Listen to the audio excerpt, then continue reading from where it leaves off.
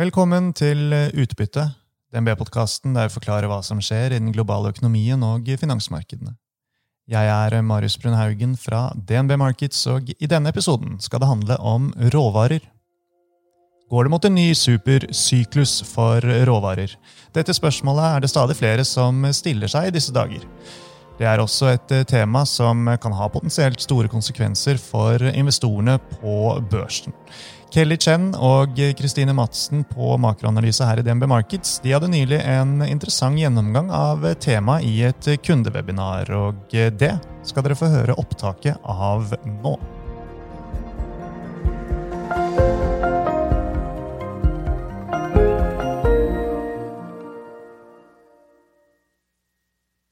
Hei, og velkommen til denne websendingen med DNB Markets. Mitt navn Kelly Chen, jeg makroøkonom og jeg dekker Kina. Med meg har jeg Kristine Madsen, og sammen skal vi snakke litt om potensialet for en ny råvaresyklus. Bakgrunnen for dette jo at råvareprisene har fått et veldig sterkt løft de siste månedene egentlig, på tvers av mange råvarer. Vi har tenkt at det skyldes sterk etterspørsel fra deler av den kinesiske økonomien, og det forklarer en del av veksten. Men fremover nå, så begynner vi å se flere analysemiljøer peke på mulighetene for en ny råvare-supersyklus som begrunnelsen for at prisene skal fortsette å øke i tiden fremover. Kort fortalt så vi litt mer skeptiske til det. Vi har en ganske fundamental tilnærming til det hele, og vi ser på de underliggende etterspørselsdriverne, særlig fra makrosiden. Og der synes vi at det ikke så enstydig at det finnes gode nok drivere til å veie opp for de dempede impulsene fra Kina i tiden fremover. Dette skal vi fortelle litt mer om nå, men først litt om teori og historikk. Kristine, stemmer ikke det at råvare-supersykler stort sett må drives av underliggende og langvarige endringer på etterspørselssiden? Ja, det stemmer. Gjerne ser jeg de her strukturelle skiftene på etterspørselssiden, som det tar veldig lang tid for tilbudssiden å møte. Så hvis vi ser litt historisk på det, så ser vi gjerne at det to drivere av denne type strukturelle endringer på etterspørselssiden, og det liksom fundamental industrialisering av økonomien, eller mer sånn reindustrialisering gjerne etter en krig, eller når du har hatt stor ødeleggelse i en økonomi. Så hvis vi ser tilbake de siste 130 årene, så identifiserer man gjerne 4 hovedsupersykluser. Så den første av de her syklusene, den startet på slutten av 1800-tallet, og endte i mellomkrigstida, og der var den hovedmotoren bak den supersyklusen, det var industrialisering av USA. De 2 neste, det mer sånn eksempel på reindustrialisering, begge egentlig til en viss grad drevet av etterkrigstida, selv om den første startet i mellomkrigstida, fordi at den da ble katalysert av slutten av første verdenskrig, og så ble den da forlenget av utbrudd av andre verdenskrig, mens den tredje supersyklusen i tabellen her, det mer sånn her effekten av en langsiktig gjenoppbygging etter andre verdenskrig. I tillegg så ser vi at toppen på denne syklusen, den blir liksom forlenget av diverse tilbudssideeffekter på 70-tallet. Og så har vi den siste supersyklusen som vi egentlig får til å identifisere, og som vi gjerne tenker på at vi i nedsvinget av akkurat nå. Den startet på 90-tallet, i midten av 90-tallet, og vi tenker gjerne på den som katalysert av fallet av Sovjetunionen. Men det som egentlig var hoveddriveren av denne supersyklusen, det var jo rollen til industrialiseringen til Kina. Og der kan kanskje du si litt mer om hvilken rolle har egentlig Kina hatt i råvaremarkedet de siste 20 årene? Ja, absolutt. Jeg tror det veldig viktig å peke litt på historikken og forstå hva det var som drev den veldig sterke oppgangen i råvaremarkedene, men også Kina i perioden som startet da på slutten av 90-tallet. For en ting en veldig sterk vekst som kom fra en rask industrialisering, og veksten, den økonomiske forbedringen som da drar med seg veksten i etterspørselen fra befolkningen. En annen ting den politiske strategien som ble innført, og Deng Xiaoping hadde til og med et navn for det. Han kalte det for external circulation. Og det som skjedde der var jo at Kina i løpet av veldig kort tid bygget opp og akselererte egentlig oppbyggingen av infrastrukturen sin. De akselererte oppbyggingen av industriproduksjonskapasiteten, Og så akselererte de egentlig urbaniseringen, hvor de flyttet arbeidskraft fra landsbygda og egentlig inn i fabrikkene, og gjorde det til at Kina ble verdensfabrikk. Og konsekvensene av det var jo at investeringene i Kina økte mye. Dette var veldig råvareintensiv og energiintensiv også. Og poenget med å fortelle dette er jo at den fasen av den kinesiske utviklingen, den er vi ikke lenger i nå, og fremover heller ikke det. Så har jeg med meg noen grafer her, som viser egentlig Kinas rolle. Jeg har med meg på figuren til venstre alle disse råvareprisene egentlig gjennom den siste perioden. Og til høyre så har jeg investeringsimpulsen, altså økningen, den økte investeringene i Kina som en andel av global BNP. Og vi ser at det er veldig god samstemning, i hvert fall i da perioden etter årtusenskiftet og frem til 2012, hvor da hvert år så kom det økte investeringer i Kina, og det dro med seg etterspørselen etter mange forskjellige råvarer. Og det som også er litt sånn spesielt her, er det som skjedde i 2008 og 2009, i etterkant av finanskrisen. Der så vi Kina som på en måte virkelig tråkket på gassen da, og investerte mye. Dette var finanspolitisk stimuli, samtidig som Kina fremdeles hadde litt mangel da, på infrastruktur. Så du får en sånn topp i tillegg til den der grunnleggende industrialiseringen? Absolutt. Og det som også er viktig, er at den toppen, den var kortvarig da. Ja. Man kom seg jo ned igjen.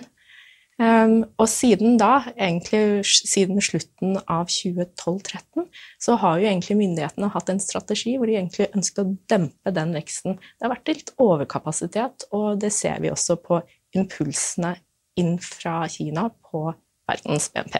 Men når vi ser på den figuren som du har med her, da, så har jo impulsene økt litt, særlig 2018-2019. Tror du det er noe som er midlertidig, eller det er igjen et sånn permanent løft av impulsene til Kina? Jeg ser jo mer på dette som en konsekvens da, av det vi egentlig har vært igjennom i disse årene, og det er en ganske tøff handelskrig mellom Kina og USA. Og en konsekvens av det er jo at den kinesiske finanspolitikken igjen er blitt litt mer ekspansiv. Men dette er en kortvarig støtte til økonomien, og det vil trekkes tilbake. Og ser vi fremover nå, så er det allerede tegn til at det skal trekkes tilbake. Kina ga nettopp ut sitt statsbudsjett, og den er vesentlig mindre ekspansiv enn den vi fikk i 2020. Og hvis vi ser enda litt lenger frem i tid, og ser på da signalene fra den kinesiske femårsplanen, så er det jo et par ting som vi kan ha med oss i forbindelse med råvareetterspørselen. Det første er jo at prioriteringen i Kina blant politisk ledelse handler veldig mye om teknologi. Det handler om å kunne få i gang innovasjon og ha selvforsyning på viktige teknologielementer. Dette vil kreve store investeringer, men det er ikke så råvareintensivt som den perioden vi hadde før. Det andre er urbaniseringen. Den skal fortsette, og her har kinesisk ledelse egentlig pekt på mange av de gamle eller de eksisterende strategier som de har. Og det man skal ta fra dette er at urbaniseringsimpulsen, det vil gi videre vekst fra Kina fremover, men ikke noe akselererende eller en sterk strukturell impuls. Og det aller siste er jo klima. Kina har, eller president Xi har forpliktet Kina til å bli karbonnøytral innen 2060.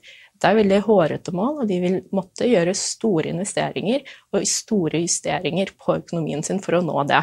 Men på kort sikt, og da mener jeg de neste 5 årene, så har signalene vært at vi skal fortsette egentlig med litt det vi har gjort før. Vi skal bygge ut fornybar kraft, vi skal bygge ut atomkraft, vi skal bedre kraftnettene våre, men ikke så veldig mye mer utover det.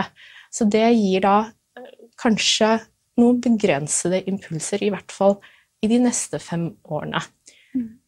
Så i sum så betyr jo det at investeringene fra Kina, det som virkelig skal dra opp råvareetterspørselen etter seg, den veksten vil være litt svakere enn det vi har vært vant med i den forrige supersyklusen. Og da blir spørsmålet, hva kan erstatte egentlig dette? Ja, for å drive en ny supersyklus så trenger vi noe annet enn Kina, for Kina trekker kanskje litt mer ned noe enn opp som det har gjort de siste 15-20 årene. Og der ser vel vi for oss egentlig to hovedalternativ. Det første litt i tråd med det her som kalt som reindustrialiseringsdriver av en supersyklus, og det en sånn grønn omstilling. Vi kan jo se for oss at det også en form for reindustrialisering. Og grunnen til at vi tenker at det i hvert fall en kandidat for å drive en råvaresupersyklus, det nettopp fordi at selve omstillingsprosessen mot å være mindre forurensende, det veldig råvareintensivt. Det også en veldig langvarig prosess, og det i tråd med det her at de her syklusene de varer i over 30 år. Så det representerer på en måte sånn her eller potensielt hvert fall et strukturelt skift på etterspørselssiden. Videre så det også verdt å merke seg at en grønn omstilling det vil medføre sånn en endring i hvor etterspørselen mest intensiv på tvers av råvarer, så det endrer også hele bildet på etterspørselssiden. Det andre alternativet som vi ser for oss jo mer sånn klassisk industrialiseringsbilde, altså mer sånn den historien som vi ser med Kina på den siste syklusen, også den USA-historien på starten av 1900-tallet. Fordi vi kan jo se for oss at det noen andre fremvoksende økonomier som kan ta over den rollen som Kina har hatt. Enten da en stor økonomi eller flere som klarer å på en måte akselerere industrialiseringen sin litt mer symmetrisk og drive opp etterspørselen.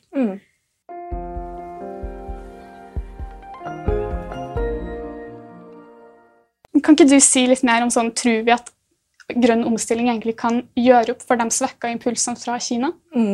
Dette jo et veldig krevende spørsmål, og vi har brynt oss litt med det, egentlig. Så for å nyansere litt først, da. Det helt klart at det egentlig litt knapt med tid, og det mye som bør gjøres, og mye mer som bør investeres i for at vi skal unngå de aller verste konsekvensene av klimaendringene. Men hvis vi ser på hvordan et netto nullutslippssamfunn vil se ut, eller skal se ut, så det ikke helt enstydig hva det vi skal investere i langt der ute i tid. Helt klart så skal vi få inn mer fornybar kraft, og vi skal elektrifisere større deler av økonomien vår, men samtidig så må vi også investere i å utbedre kraftnettet. Vi må finne en måte å lagre denne energien på, og gjøre det tilgjengelig for da særlig tungtransport og industrien. Og bare for å ta et eksempel, så anslår IEA at 60% av all den CO2-en som vi skal på en måte holde tilbake eller unngå å slippe ut fra industri og tungtransport, 60% av disse CO2-utslippene, det skal vi prøve å unngå gjennom teknologier som i dag i prototypefasen. Så det betyr altså at det en del usikkerhet for hva som må til der lenger ute frem i tid. Vi har ikke tid til å gå gjennom alle detaljene for de ulike scenariene, så her har vi egentlig prøvd å zoome litt ut og se litt på hva det som må investeres i ett scenario. Og det vi har brukt her igjen IEA sine scenarier. Og det vi ser på figuren her til venstre egentlig fordelt på årtier, den ytterligere impulsen, altså veksten inn i investeringene hvert eneste år, som må til for å komme oss nærmere målet om å nå Parisavtalens klimamål, egentlig. Og det som viktig med denne figuren, jo at vi har sammenstilt de impulsene fra nye investeringer med det som Kina ga fra seg under forrige supersyklus. Og her det viktig at i de neste 10 årene, altså for 2020 til 2030, så anslaget for ytterligere investeringer i dollar da, litt lavere, eller nok så mye lavere egentlig, enn det Kina ga fra seg under forrige supersyklus. Bildet endrer seg når man ser på 2030 til 2040, men for å bygge opp da, under en historie om at en supersyklus kommer, så må man enten anta eller legge til grunn at disse dollarene som skal investeres i 2020 til 2030 mer råvareintensiv enn det Kinas industrialisering var. Sånn at den impulsen fra den der mye lavere dollarinvesteringen, den blir like stor inn på råvaremarkedet da? Absolutt, at det drar med seg mer etterspørselsvekst. Og selvfølgelig så kan man se for seg det i enkelte råvaregrupper, litt som vi nevnte før, at det skal være elektrifisering, og der kobber en av de råvarene som må brukes mer. Men det gjelder ikke for alle råvarer, og der vi litt skeptiske. Et annet alternativ at vi ser for oss at den politiske viljen som kommet nå fra både USA, Europa, Kina og en rekke andre land, at det skal på sett og vis dra frem investeringene som egentlig var planlagt for 2030 og 2040, og bare dra de lenger frem i tid. Og det kan man også tenke seg kan skje, men hvis vi ser på de tiltakene som kommet hittil, og de løsningene som blitt vedtatt hittil, så det jo noen spørsmål man kan stille seg. Så på figuren til høyre har jeg med meg en oversikt over alle de finanspolitiske pakkene som har kommet hittil. Og der ser vi at av de 15 000 milliarder av dollar som blitt bevilget hittil, så det egentlig ganske lite som har gått til langsiktige tiltak som skal på en måte legge til rette for investeringer på lengre sikt. Og av disse igjen, så det egentlig forsvinnende liten andel, altså 20% cirka, som har gått til klima og grønne investeringer. Og sånn sett så betyr det at politikerne må egentlig step up the game, på godt norsk. Og der, det jo selvfølgelig mulig, men her virker det som om det et gap igjen da.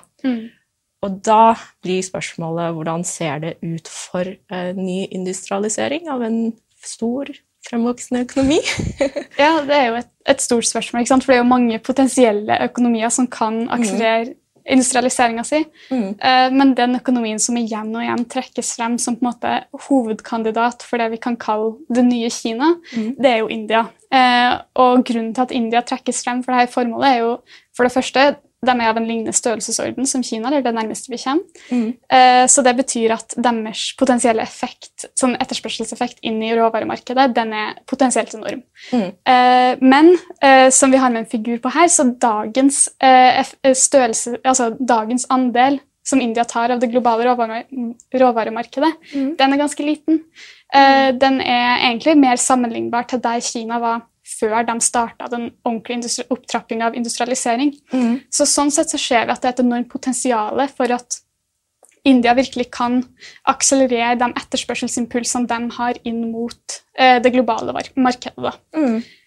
Så det jo en ting som gjør dem som en mulig kandidat, ikke sant? Men i hvert fall på litt sånn mellomlang sikt så vel vi litt skeptisk til hvor raskt India faktisk kan påta seg denne rollen.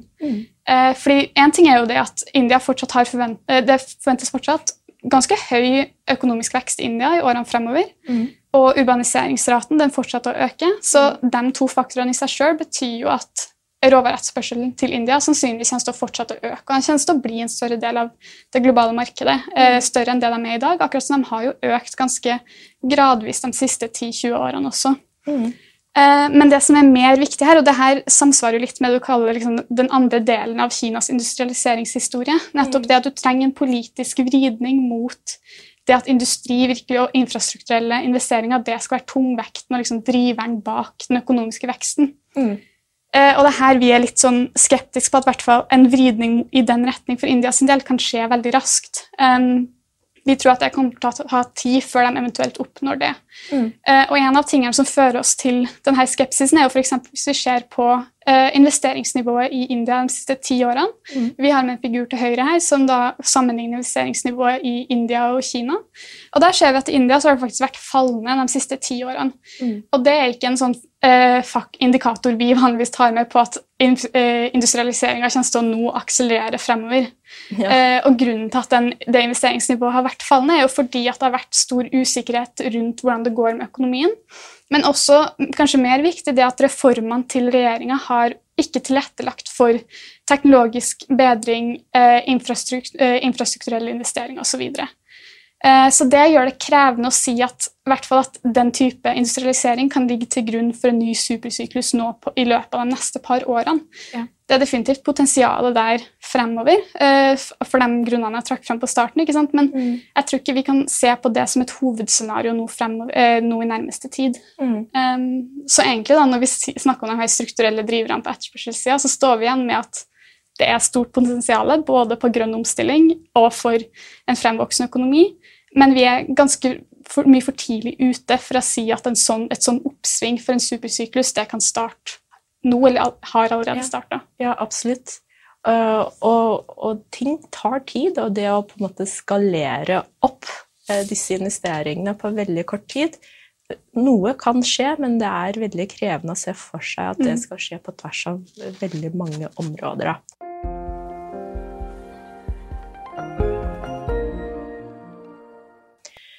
Og da står vi litt igjen med hva det som har drevet denne oppgangen, og hva kan drive denne oppgangen, denne egentlig mer standard konjunkturoppgangen i råvareprisene i tiden fremover. Og her mener jo vi at det veldig stort rom for at en bedring i koronasituasjonen, egentlig at restriksjonene løftes etter hvert som vaksine kommer på plass, og at økonomisk aktivitet, at denne normaliseringen vil jo bidra til å trekke opp økonomisk aktivitet. Det det ene. Men det andre som også litt interessant, som vi har sett en vridning på, jo bruken av finanspolitisk stimuli. Og det kan du kanskje fortelle også litt mer om, Kristina? Ja, altså vi har jo sett en helt kanskje unik rolle av finanspolitikken nå under krisen. Finanspolitikken har påtatt seg den rollen og på en måte bygge en bro over det gapet som har blitt skapt av pandemien, og forhåpentligvis jo det gapet relativt kortvarig. Men i tillegg så har vi jo den faktoren at til økende grad så virker det i hvert fall der vi står i dag, som at potensialet for konvensjonelle pengepolitiske verktøy det litt uttømt når vi på nullrenta eller nære nullrenta, fordi videre stimulanser med de vanlige virkemidlene til pengepolitikken det ganske begrenset.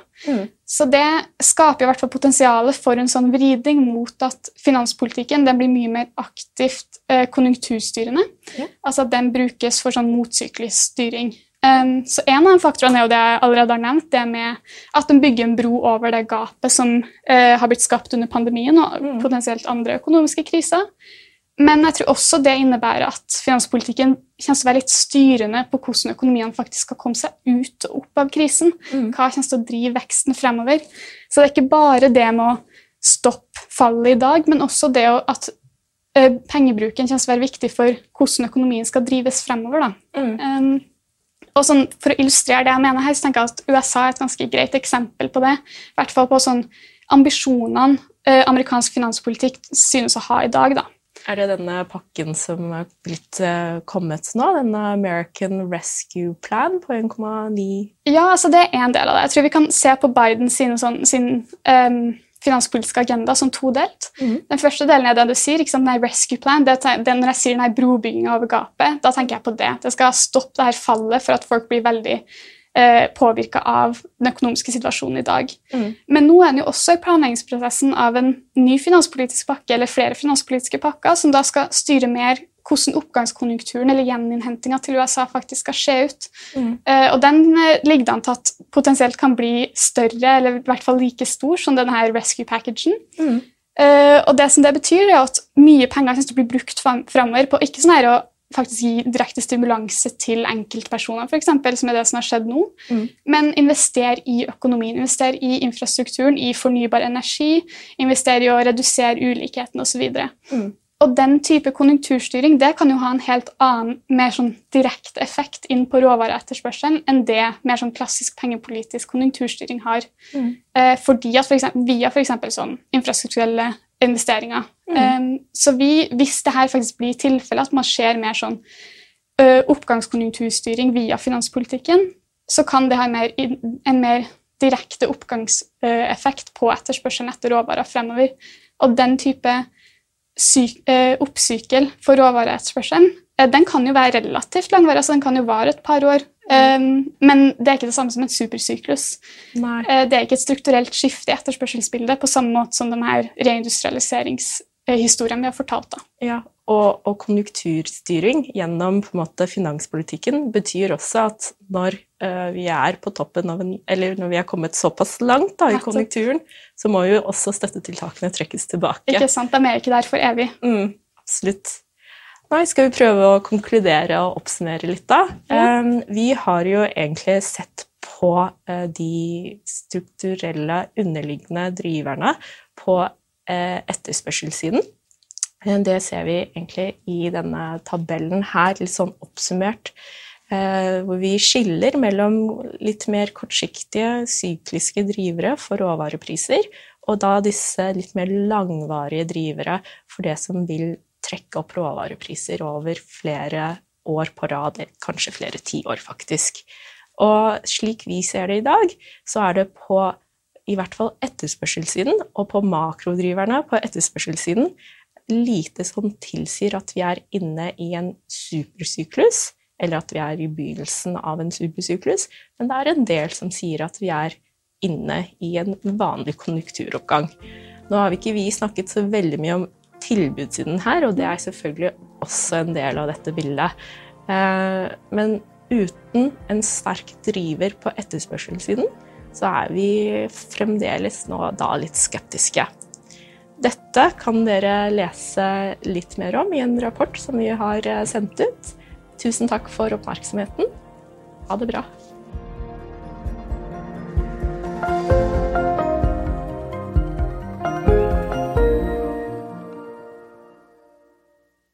Denne podcasten og dets innhold skal anses som markedsføringsmateriell fra DNB, og må ikke oppfattes som investeringsanbefaling eller som investeringsanalyse.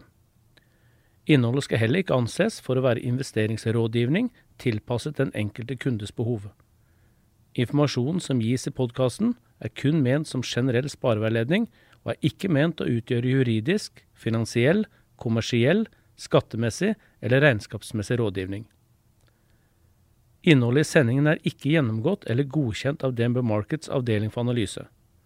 Alle uttalelser reflekterer DNBs vurderinger på tidspunktet for den aktuelle sendingen, og kan i etterkant endres uten nærmere beskjed.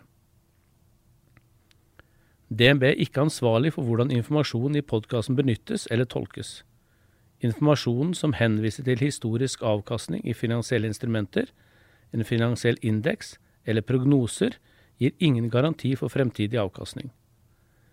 DNB gjør oppmerksom på at enhver investering i et finansielt instrument forbundet med risiko for økonomisk tap. Finansielle instrumenter kan både øke og minske verdi, slik at avkastning kan bli negativ som følge av kursfall. DNB tar intet ansvar for direkte eller indirekte tap og kostnader som måtte oppstå ved bruk av den informasjon som gis i podcasten.